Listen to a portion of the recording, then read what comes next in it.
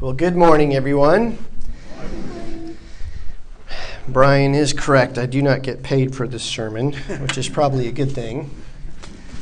But maybe I should put a tip jar up here or something. I don't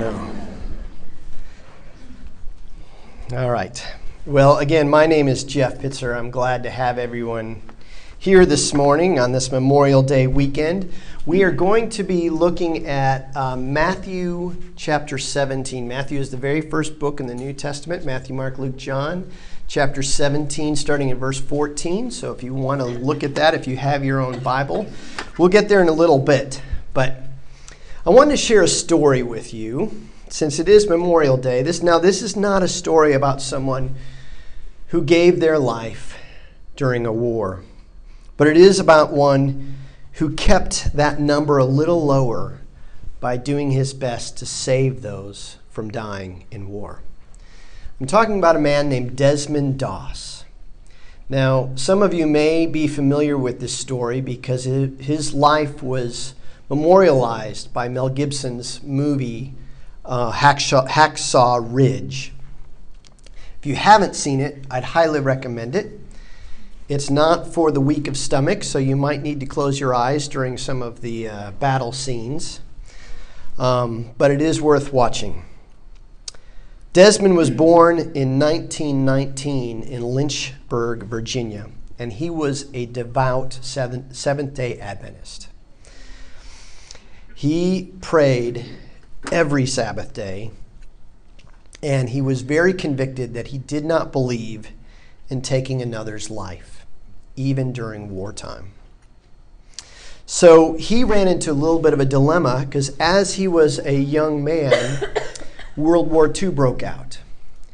And he felt the call that he needed to enlist to do his part to serve his country. But yet, he also believed that he should not carry a weapon. So you can imagine how well this went over after he enlisted and went to basic training, how the fellow soldiers treated him when he wouldn't pick up a gun, how the commanding officers felt about it.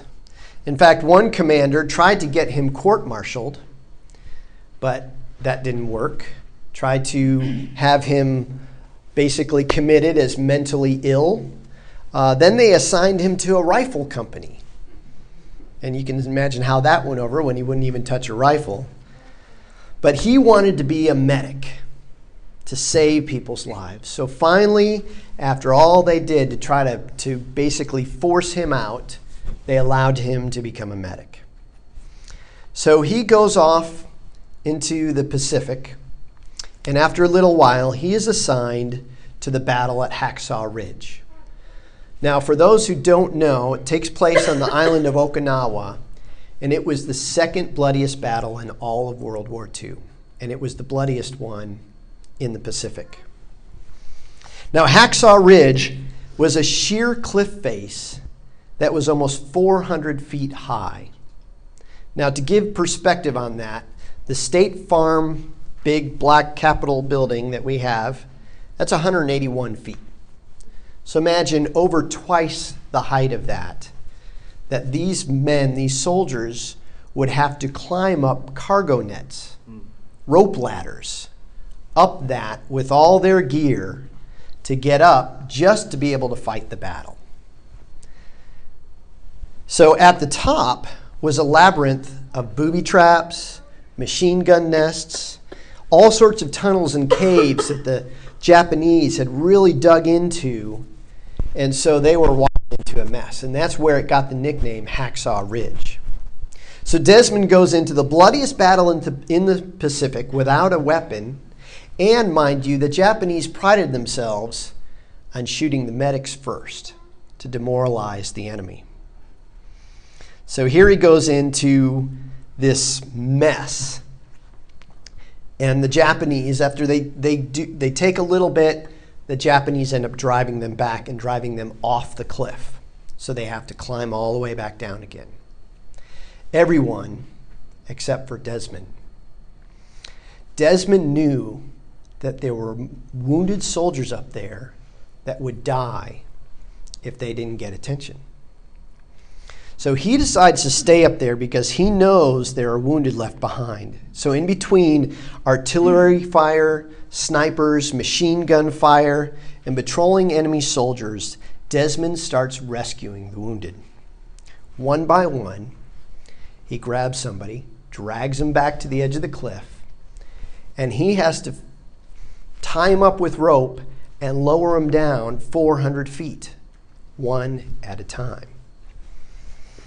And as he was doing this, he kept praying, Lord, help me get one more. Help me get one more. And then he goes out and does it again. He was up there for 12 hours. He saved an estimation, they're not sure, but they think it was over 75 men. That averages out to averages out to one person every 10 minutes that he was up there. He was the first conscientious objector to win the Medal of Honor.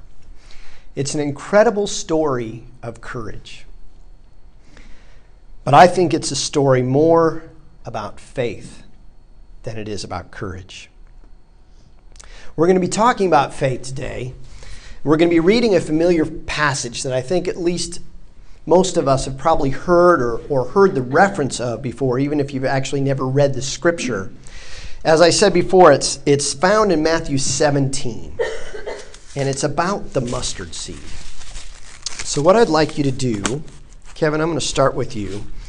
I have a bag of mustard seeds, and I'd love for you to reach in and take one and pass it back and forth. So, and if this side can pass it back and forth, and then you young lady, when you finally get it, if you can walk it over there and you guys pass it back and forth over here, I'd really appreciate that. All right, so let's look at this passage in Matthew 17, starting in verse 14. So Jesus had walked down the mountain where he had been transfigured. And it picks up here. When they came to the crowd, a man approached Jesus and knelt before him. Lord, have mercy on my son, he said. He has seizures and is suffering greatly. He often falls into the fire or into the water. I brought him to your disciples, but they could not heal him. Then Jesus says, this is his reply. O unbelieving and perverse generation, Jesus replied. How long shall I stay with you? How long shall I put up with you? Bring the boy here to me. Jesus rebuked the demon, and it came out of the boy, and he was healed from that moment. Then the disciples came to Jesus in private and asked, why couldn't we drive it out? He replied, because you have so little faith. I tell you the truth, if you have faith as small as a mustard seed, you can say to this mountain, move from here to there, and it will move. Nothing will be impossible for you. This, by the way, is God's word for God's people. I encourage you to hear it and believe it and live. Let's pray together. Lord, thank you for your word. And I just pray that you teach us what it means to have faith like a mustard seed, so that we too can have the boldness and the courage and the power to literally move mountains. We ask all this in Jesus' name. Amen.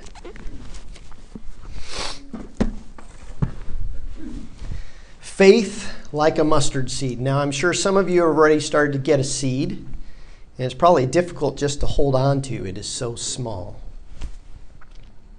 Doesn't take much. It's obviously very small in size. But if your faith is just that big, you can move mountains, right? I mean, Jesus said it. He says, truly, I tell you. So it must be true. It's a nice, inspirational story until you put it into practice. I don't know about you, but I've never been able to tell a mountain to move from one place to another. Anybody else? What about a molehill? I have enough trouble just trying to keep those out of my yard, just by stomping on them. I've never been able to do that. How many of you have ever cast out a demon? If we can't do that, then how puny must our faith be, right? I mean, some of you are holding that mustard seed in your hand. If you can't do that, it must be even smaller than that mustard seed. And look at Jesus' response when he heard the disciples couldn't cast out the demon. He called them a perverse and unbelieving generation. How long should I put up with you? Not very encouraging or inspiring words. Now, is this Jesus' message to us today? That if only you could be this big, you'd be able to do things, but you're not even there. Well, we all lack faith at times, but I think there's more to this story than just the size of the mustard seed. There are really four things that stand out to me in this passage. The first one, obviously, is Jesus' frustration. He doesn't mince words. He's pretty frustrated with his followers. Then he says the reason why they couldn't do it, their problem was little faith. And then he has the answer. He uses the mustard seed as an illustration. That's the third point. And the fourth point I notice is that he uses a mountain as the illustration of when you have that tiny faith, what you can do with it. Now, I think to understand this passage, you have to understand this is not the first time Jesus references the mustard seed. In fact, in 4 chapters earlier, in Matthew 13, he also talks about it. So I'm going to go ahead and turn there. You're welcome if you have your Bibles. Just go back 4 chapters to verse 31 in 13. And here he says, he told them another parable. The kingdom of heaven is like a mustard seed, which a man took and planted in his field. Though it is the smallest of all your seeds, yet when it grows, it is the largest garden plants and becomes a tree, so that the birds of the air come and perch in its branches. So he's talked about the mustard seed before, but there's a big distinction between this passage and the one we read earlier. This passage, he's talking not about faith, but about the kingdom of God. He also does an obvious contrast between the mustard seed as a seed and the mustard plant when it's fully grown.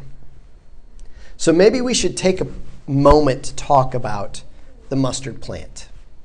Now, the seed itself is not the smallest seed you'll find, but it is the smallest seed that would have intentionally been planted as an herb or a garden plant. It's only 1 to 3 millimeters thick, but it can easily grow to 3 to 4 feet high and wide. That's kind of modest speaking here. However, in the right environments, it will easily grow over 10 feet high. And it germinates, the seed germinates almost immediately. In fact, in 78 AD, Pliny wrote this in his book, Natural History. The mustard is extremely beneficial for the health. It grows entirely wild, though it is improved by being transplanted. But on the other hand, when it has once been sown, it is scarcely possible to get the place free of it, as the seed, when it falls, germinates at once. In other words, the mustard plant is a weed.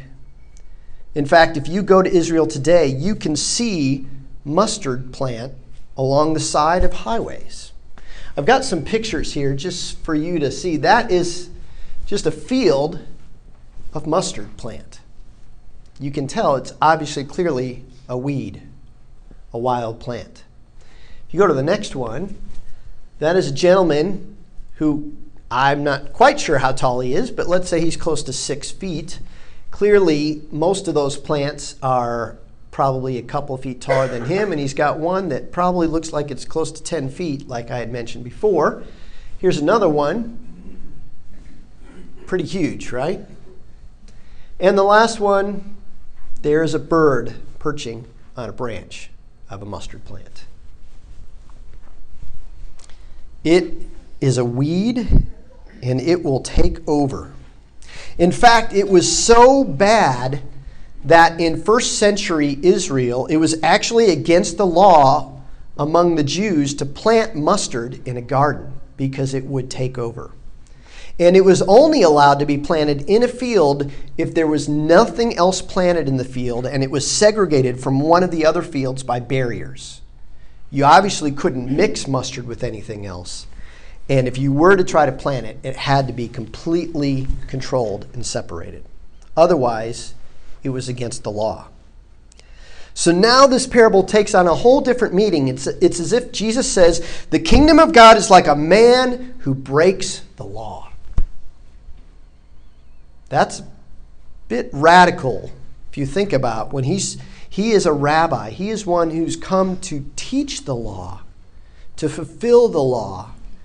And yet he says, the kingdom of God is like a man who breaks the law. It's like a man, and it says, who takes a seed of mustard and plants it in his field. Now, no one plants one seed in a field. So clearly this field had other things in it, right? They were trying to grow other things. But he takes this one seed and plants it in the middle of this field. The other Gospels that also talk about this parable reference a garden, which was completely illegal to plant. So the kingdom of God is like one who rebels against the order of the day. It's pretty radical. But I wonder what Jesus would say to us. If he were to come into Faith Lutheran Church, would he say the same thing to us?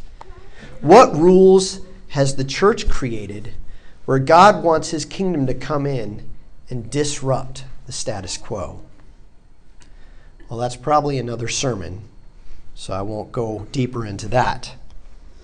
But then he talks about the seed. After it's planted, it turns into the largest plant in the garden, big enough for birds to perch or to use it as shade. Now, how many gardeners do we have in this room? Okay? Let me ask you a question. For those that garden, what's something you don't want in your garden? Rabbits. Rabbits, right. Exactly. What else? Weeds, yeah. What else? So basically weeds and animals, right? You don't want animals coming in and eating your stuff, and you don't want weeds. Well, first, we've already broken one rule. We've planted a weed in the garden. The second thing is this weed is going to attract birds. What do birds like to eat? They like to eat seed. That's why farmers use scarecrows, right? To keep the birds away so they wouldn't eat the seeds in the field. Yet Jesus says the kingdom of God will attract the unwanted. Does that sound familiar? One of the things that messes with the church is when Jesus starts saving the wrong people. Think about it. It's okay to save people like us or people we like, but God, do you really have to save that annoying boss of mine that just, Or what about that person in your past that really hurt you? I'd really like him to suffer a little bit more. You don't need to forgive him just yet, or her just yet. Not the people who voted for the other candidate. Don't bring those into our church. Again, probably a topic for another sermon. But there's a lot of messages in that parable. So let's get back to Matthew 17.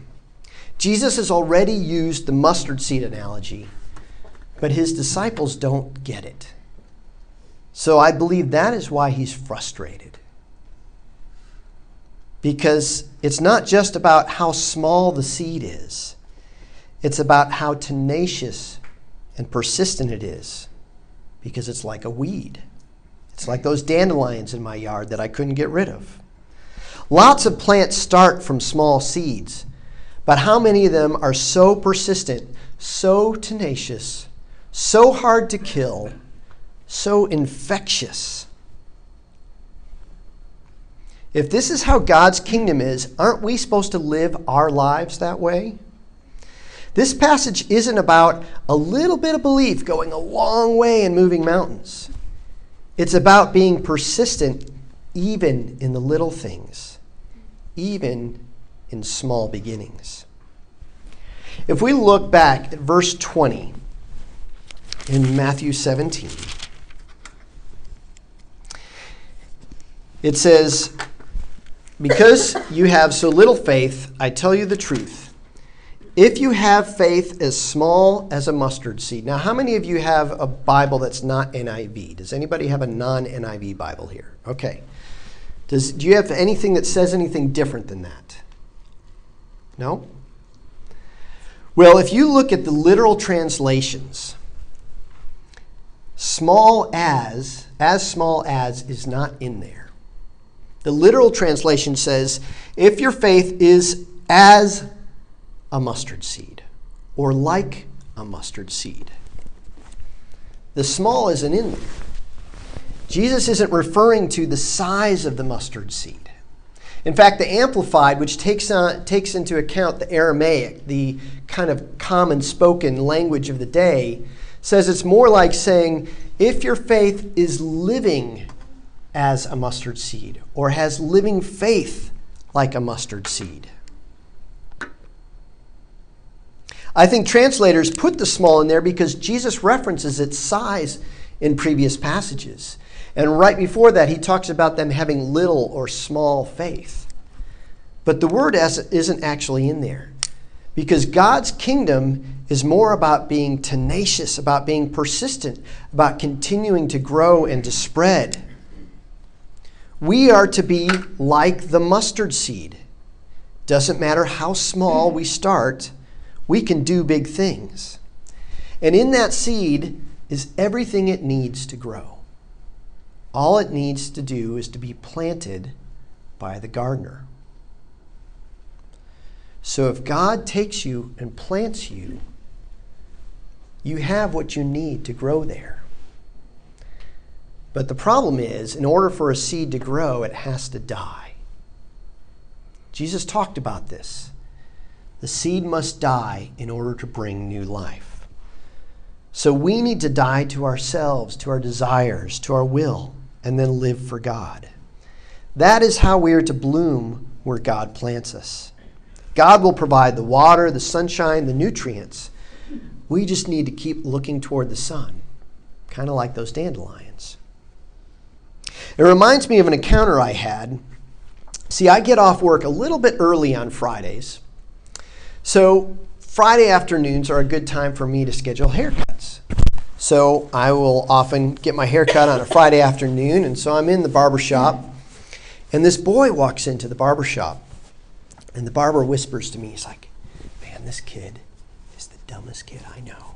He's like, "Watch this." So he reaches out into his pockets, and he pulls out a dollar bill in one hand and 2 quarters in the other. And he says, "Hey, boy, which one would you prefer?" And the boy grabs the 2 quarters and walks out the door. And the barber whispers to me again, he's like, "He does this every time. He is the slowest, dimmest kid I know."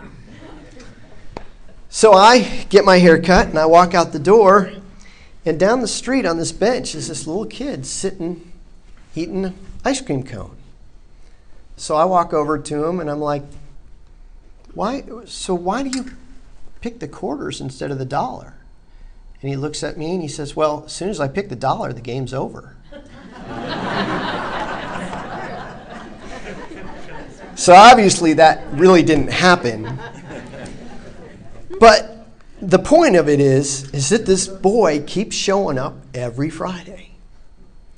Every Friday he shows up, and he's not concerned about what they think of him, whether they think he's dumb or not, what might his ego or his reputation look like to all those in there. He knows that he's going to get a lot more than $1 from this guy if he could just keep showing up. Woody Allen said 80% of success is showing up. And that kind of brings me back to Desmond Doss. Lord, help me get one more. He just kept going.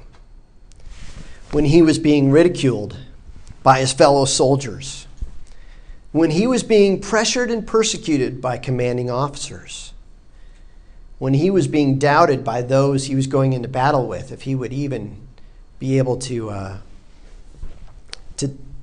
take the pressure, and if he was going to be more of a liability than an asset to them. When he was being targeted and shot at by the enemy, he kept at it. He didn't quit. Now, do you think his faith was such that he believed that he just wouldn't die? That he couldn't be injured? I don't think so. In fact, later on he was injured, and it's another amazing heroic story that's not told in the movie. I encourage you to read about it. But I believe his faith was in continuing on in spite of his circumstances. So I ask you, what is your one more, Lord?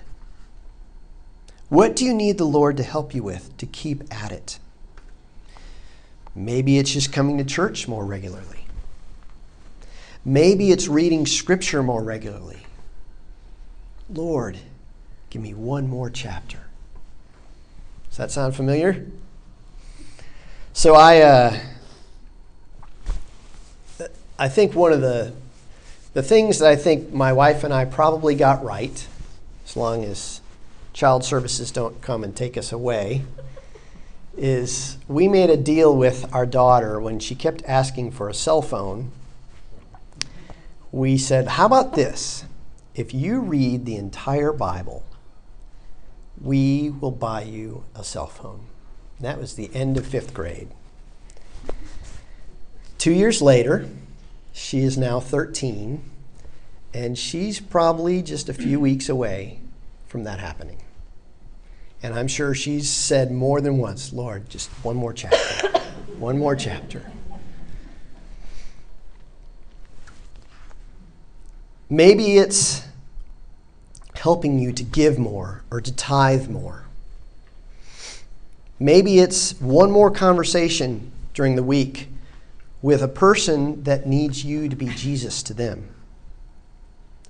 You know, I think about our church and our mission and vision about being disciples that grow other disciples and being a church that plants other churches. And I have to say that when I hear that, I sure feel like we are a tiny little mustard seed in that process. I mean, we barely have a staff. We don't have a traditional church building. And oftentimes we've had to kind of bounce around and move around for that. And yet we're expected to plant other churches. But if we keep showing up, if we keep praying, if we keep worshiping, if we keep giving, I believe the kingdom of God will spread, because that's what the kingdom of God does. But we need to be like that mustard seed. So the fourth point in this picture is mountains. He says you can move this mountain, tell this mountain to move from here to there, and it will do it. Well, was Jesus talking about physical mountains? Is he wanting to change the geography, the landscape? Well, not physically, no. What you got to understand is Jews referred to authorities and kingdoms as mountains. When you read in the Old Testament and it says, prophesy to the mountains and say, blah, blah, blah, he's not talking about physical mountains. When the writer asked the question, do we look to the mountains for our strength? No, we look to the Lord. He's talking about authorities and kingdoms. It's not uncommon if two rabbis and their followers were debating in the temple or wherever they were debating about doctrine. One might say, my mountain is going to crush your mountain today, because they believe their authority is greater than the others. So what did Jesus just do before he started talking about the mustard seed? He cast out a demon from a boy. He had the authority and the power to tell the demonic power, the demonic authority, to leave. He moved a spiritual mountain out of that boy.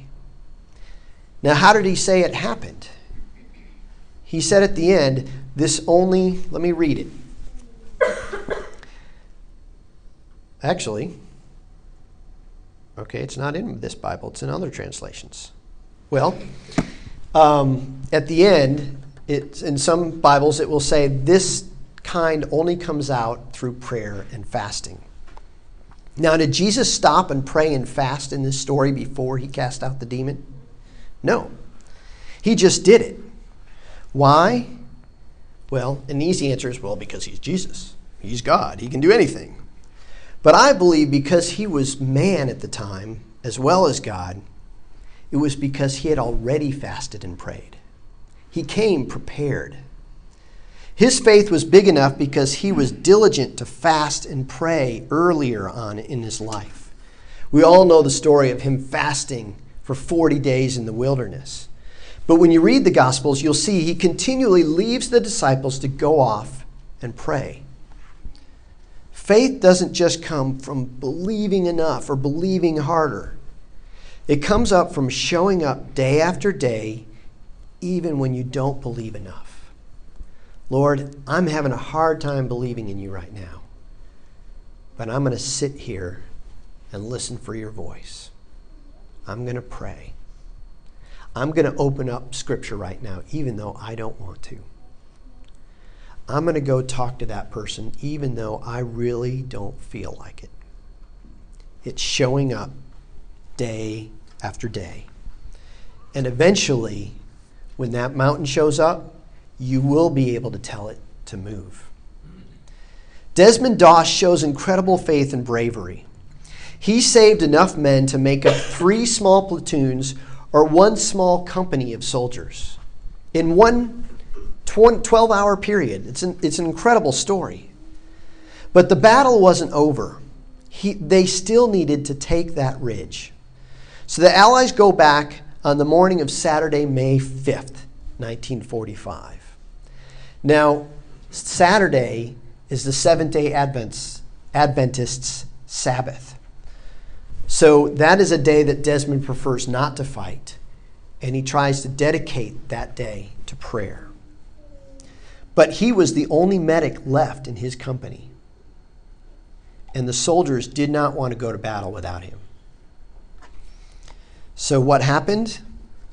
The Allies, the entire assault was delayed until Desmond finishes his prayer time and his devotions. Because of his faith, the authority had shifted. The commanders no longer said when the assault was going to take place. He did. Because of his faith. Because he kept showing up, kept pushing through, kept saying, "One more, Lord. One more." Mustard seed faith is not about wishing or believing a little harder, but it's about stepping out in faith every day. No matter how insignificant it may seem at the time, we need to keep doing that because God's kingdom is going to take over. So I ask the question again, what's your one more, Lord? Let us pray. Lord God, thank you for your message, your word, the parable, Lord. And I pray that as we hold this mustard seed, Lord, we realize that so much of faith and life may seem small and insignificant at the time. But Lord, the power that is in that seed is incredible. Lord, and so help each one of us do our part as a tiny seed to help grow your kingdom so that it disrupts, that it changes the status quo, that it brings in the unwanted and gives them shelter. Lord, we thank you for being our God. Help us to be your people of faith. Lord, in your mercy, hear our prayer.